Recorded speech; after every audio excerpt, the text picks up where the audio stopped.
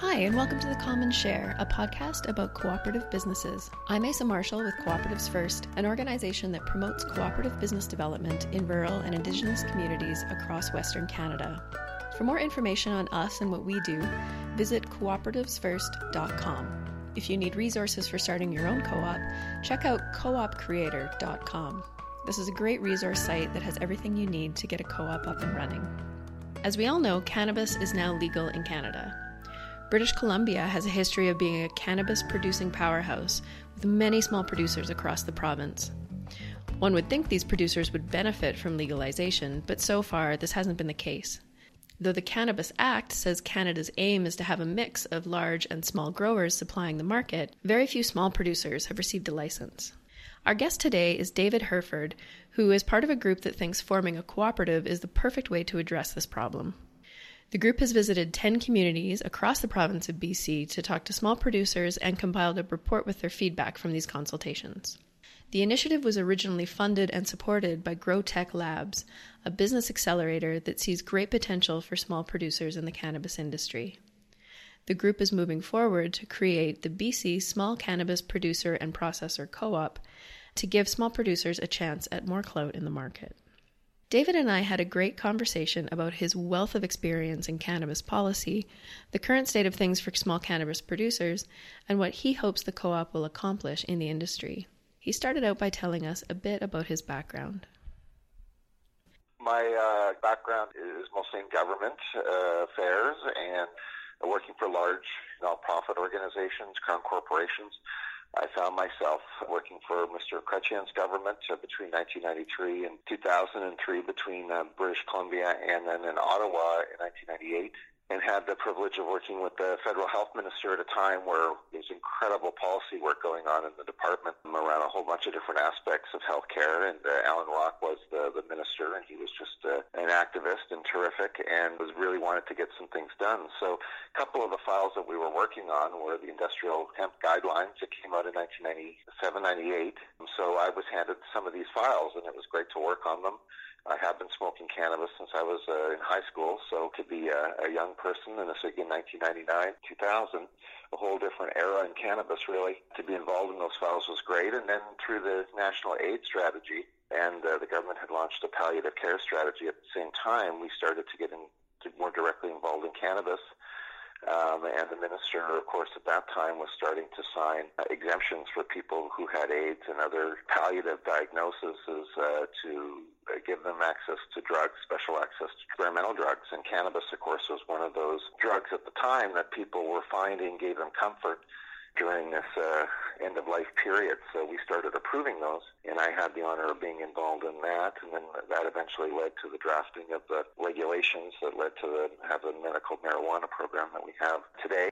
After the government, I got involved in political activism. It was in the Liberal Party itself, and was part of a couple of attempts to get legalization into the party's platform. We were successful eventually in 2012, and we did a bit of a report. Of course, we were not in government at that time, and made some recommendations to our leadership, and that certainly helped contribute to the government, to the party leadership, putting that in the platform in 2015, and of course, here we are today. So my background is a bit on the political side, but also in the government and the public affairs side. That's really interesting. So can you give us a bit more about your role with the BC Small Cannabis Producers and Processors Co-op? How did you get involved with this group? Yeah, I haven't worked in the cannabis sector over that period of time. Of course, was on the national board of the Liberal Party up until April, so it really wasn't appropriate to get too involved in a lot of any kind of activities, really, in that regard.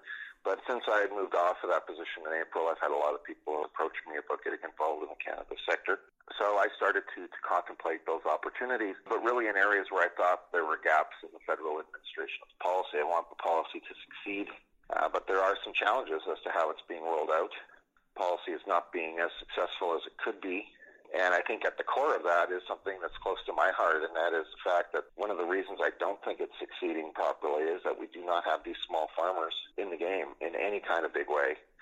And I know when we developed the medical marijuana policy back in 1999-2000, it was successful because we did engage the growers directly, the illicit market growers directly. At that time, of course, they were the compassion clubs, really. And they had all the knowledge. Officials at Health Canada, complete respect to how hard they worked. In 1999, 2000, they didn't know anything about cannabis. Not many people did. The people who knew about cannabis were the people who actually had their hands on the plant.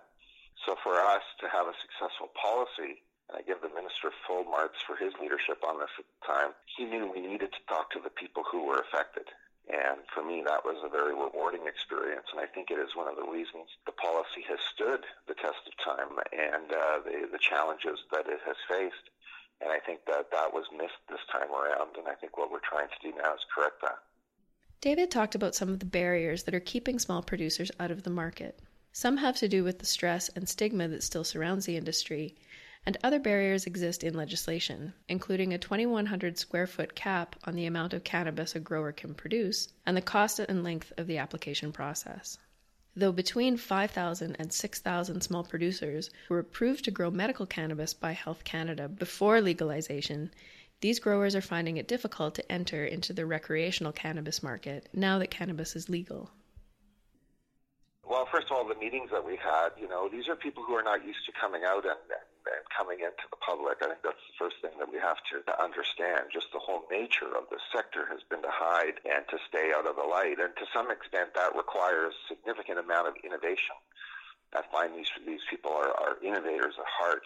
They have survived and thrived in circumstances that we can't really even imagine. And they feel very passionate, of course, about what they do and the fact that they're helping people with their products. So I think a lot of emotion. People are worried. They want to go legit. It's kind of like what they're hearing. They're hearing everyone say, we want you in. And then when they go to apply, it's like, well, you need all this money. You need all of this process. The application process has been developed without even consulting you. And you're going to have to fit into all these boxes. And I just don't think it's realistic for them. And I think they're overwhelmed by it. And of course, they have the pressure of the illegality of elements of the cannabis trade that still exists. So it's a tremendous amount of pressure. People worried about their livelihoods. So I fear that the small farmers may actually be harmed by the act if they're not allowed in. And I think that's why I think it's very much in the government's interest to really look at ways to accelerate the participation of these incredible national asset that we have, these small farmers across the country. And they're a huge asset to a sector that the world is moving into. So I just, it doesn't make sense to me why we wouldn't do a better job of bringing them in. So there is this stress that we see in the meetings. We don't have any idea what pressure they're under from people who might be having nefarious motives in the black market. And we also know that there's people offering to help them, but for very large fees. And they don't really know how to deal with that. And, of course, no financing options, at least not to the degree that they would be available for other businesses. So a lot of pressures. Some hope, though. I think that they like the concept of the co-op because they understand basically that there's strength in numbers and that when they go into a room with a municipal bylaw officer to talk about the zoning of their farm or something that they need with any other agency, they know there's a whole collective of people like them behind them and supporting them. So I think there is some optimism that, hey, look, if we did get together, maybe we could accomplish something and achieve the economies of scale that we can't achieve right now. The medical program that we developed, people were able to grow their own cannabis or designate someone to grow for themselves. There's about 25,000 of those across the country right now today that are allowed to do that under Health Canada. They obviously are pretty good at growing cannabis. And with the daily dosage connected to the grow, some of these farms are scalable and large. But more importantly than that, the people themselves are able to grow. They have the knowledge. They should be really proactively approached to transition into the legal marketplace. In our sense, nothing like that has happened. That would be a logical first step for sure. The caps themselves, this is a reflection, of course, of what we've been hearing from people as to why they're not applying. 2,100 square feet is just way too low. It is the half the neutral zone of a hockey rink. That's a pretty small space. The suggestion is to go to at least 4,200, which in addition to having a nice 420 reference, is just the neutral zone of a hockey rink, not too big. That helps you with your business plan. That helps you with some of your economies of scale. It helps you with your bottom line. It helps make it more attractive. So that's one example. So there's a number of things that we're recommending in the discussion paper that are very doable, don't require a long process, could be done quite quickly to send a strong signal, I think, that the government is actually serious about doing what they said they want to do, which is to have a diverse marketplace. And I do believe it's one of the reasons people aren't going into the stores or buying from the government online, because the products that they want are not there. People want that product from the small farmer, locally, fresh, it's locally grown. They would like to see that option on the shelf, and it's not even close to being there right now. We have had so far, as I mentioned, 20,000 across the country, 6,000 in British Columbia. Those are just the ones registered with Health Canada. Of course, we know there's thousands more. Estimates in BC could be 15,000 growers here. But only 200 have even applied in the country. And as of last report at the end of February, only one had been approved. One small farmer in Canada today has been approved. And we have supply shortages, et cetera, et cetera. We know the rest of the story. And that just doesn't make a lot of sense. When you have these people ready, who are very skeptical of the government, who have been afraid of being arrested by the government, actually coming out and saying, okay, I'm ready to participate now. I am ready to meet you halfway here and go into the process and really become legit. I want to be legit. And the barriers are just so high that it doesn't look like the government is sincere in achieving its goal. People think the plan is written to fail. And I know the opposition that I got when we were in Ottawa to get small producers more involved in the medical program at the beginning. People did not really want it. They were worried about people growing in neighborhoods, et cetera, et cetera. So a lot of opposition to it. And of course, there's been a number of efforts by subsequent governments to shut this element of the program down, and they failed. So there has been traditionally a significant amount of bias within the government against these small producers.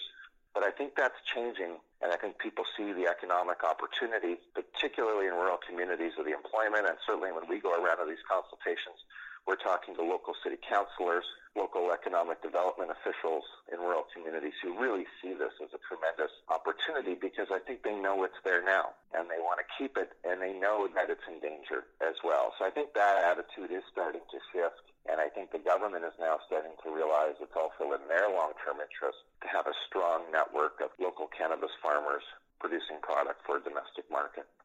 And what are the consequences of keeping small producers out of the market? Well, I think a lost economic opportunity in rural communities. I think the government at some point will not allow black market to continue to thrive when it's legal. So I think there are criminal elements here where people may end up getting arrested. So I think there's social elements associated with that, the social harm, the lost economic opportunity, and frankly, the success of the policy. This is the product that everybody wants. Consumers want this product for medical and recreation purposes. So I think consumers of cannabis, and we're finding out there's millions of them, would not have access to a product that they really desire, and gives them joy or gives them a better quality of life. So I think that would be the downside, and I don't think the government would accomplish its goals because people would still try to be active in the black market. And as long as the government is keeping the products that people want off the shelves, I think there's going to be a danger of the black market existing. The question is going to be how enforceable will the law be if there's a whole group of people that have been left out. So I don't think that's the road we want to go. I think we want to be inclusive because the small farmers are a key part of the policy success. If we had small producer cannabis on the stores here, I think people would be going into the stores to buy it. And so as a result of your consultation process, your group has put out a draft discussion paper about establishing a craft cannabis co-op. And according to the report, significant change in approach by the federal government is needed so that the craft cannabis sector can survive legalization. Specifically, what changes do you want to see from the federal government? One is a series of regulatory improvements. I think that could be measures that really transition these medical growers into the recreation marketplace in a more formal, systemic way. Some formal transition for them. They're a huge asset. There's over 28,000 of them across the country.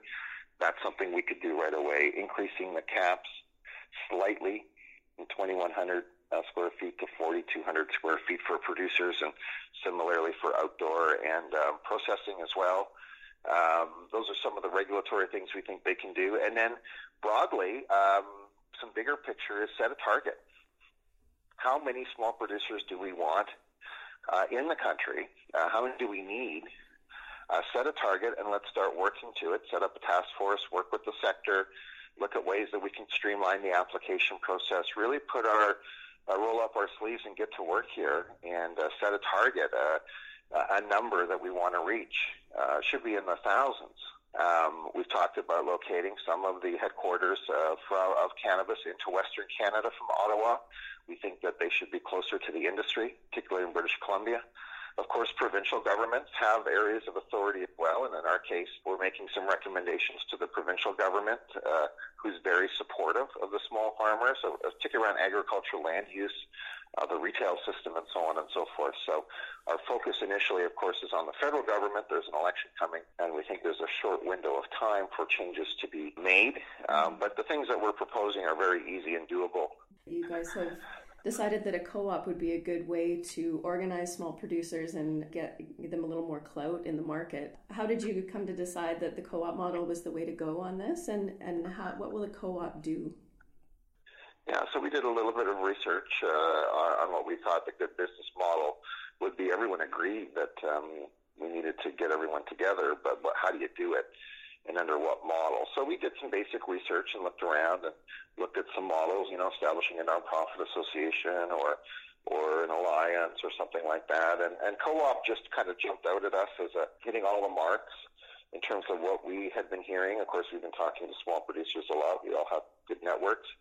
And as we looked at it more, the connection to the credit unions, of course, from a financing side is attractive. The fact that there's an international set of principles already to guide the work, which saves you a lot of time and effort anytime you're setting up a new organization. And those principles really did seem to capture the ethic of small producers that we knew. So it was kind of tailor-made. BC has a very successful co-op infrastructure here. We have legislation, so there's legislation that really provides transparency and comfort around investment options. It allows investment to come in. So it was checking all the right boxes. But we felt that maybe somebody's already started, and there are a couple of very small co-ops in BC that have been going for a little while. We went to the BC Co-op Association here. Growing up in small-town Manitoba, co-ops are a way of life in rural communities. So personally, I was familiar with them. And the idea of a shared dividend, a shared prosperity, I think is very appealing. Supporting each other, it was just very consistent with everything that we knew small producers to be. And the history of the co-op is really a movement, and that's, I think, what we are trying to create here with small farmers, is a little bit of a movement so they can use their clout, their collective clout, from a purchasing perspective, from a political perspective, and in terms of the social change that they can bring in their communities as well. With sharing the returns. So I think it was just natural for us. And when we went and met with people who do co-ops for a living in BC, they were nothing but encouraging and thought it was a great idea.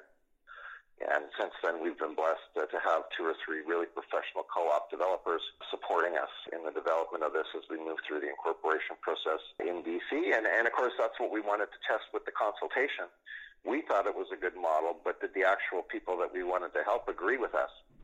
And so one of the main elements of this consultation that we just completed was to educate people a bit about what co-ops are and to get their feedback as to whether they agreed that this was a good model, and people really did respond positively to it. So it's given us the sense that it's worth moving ahead. During the 10 community meetings, David said they heard a lot of suggestions about what people would like the co-op to do. You see that in the report. There's about 10 activities that they prioritized. Advocacy, of course, was number 1. They feel the rules are stacked against them, and they need to change the rules of the game or they're not going to be able to thrive. So that was clearly number 1. They need direct help without applying to the government's process, because it's very suffocating to them right now. And they're being asked to pay large consultant fees to navigate it, and they just can't afford that. They want help with access to capital. They need money to invest in their business like anyone else does. They need help with pooling resources and their purchasing power, as we've talked about earlier, in a whole bunch of different areas that we identify in the report. So there's a number. They want, obviously, a communications hub, a group that's kind of bringing everyone together and organizing professional events for them and so on and so forth. They want that. They want to work with governments at the local level. They want to work with Indigenous communities. So they really want to be a partner as well. They want the co-op to help them get grants or access to other support that might be out there. So a whole bunch of different things that we've identified in the report. So in that sense, the consultation was very successful. I think we got a clear picture of what people want the co-op to do, and an understanding that it will evolve as the sector becomes more sophisticated. If we are successful, and we do get thousands and thousands of growers going across BC and certainly across Canada as well, I think those priorities will start to adjust as we go forward and the sector really gets its feet.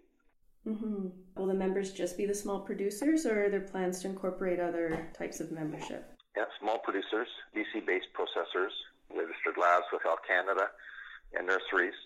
Also retailers, independent retailers who want to sell the product of small producers. Those are the two main membership categories. There's obviously, with most co-ops, a founding member category as well as we set it up in the initial stages. Those are the three core, those are the core groups that we're proposing. We're also looking at ways that we can include consumers directly and vendors directly as well, and some other groups out there. Unfortunately, I think we're going to go through this all over again when we get into edibles and food and topicals and derivatives. There's a whole craft industry out there for that as well, where people in small communities are making, food products, artisan crafts, wellness products, bath bombs, all kinds of different products out there. And we know the big industries around food and beverage are just waiting to jump in on that. So we did talk about creating a platform for these folks who we know are going to be facing the same problems small farmers have been facing getting into the marketplace as well. Mm-hmm. You also mentioned that one of the goals of the co-op will to be create opportunities for Indigenous and non-Indigenous communities to collaborate. Can you talk a little bit more about what you see for that? Well, that's an area I think we'd like to explore more. Indigenous communities are very diverse. They all have unique perspectives. And on cannabis, different communities are seeing things different ways, much the same way some municipalities don't want anything to do with it, and the neighboring municipality does.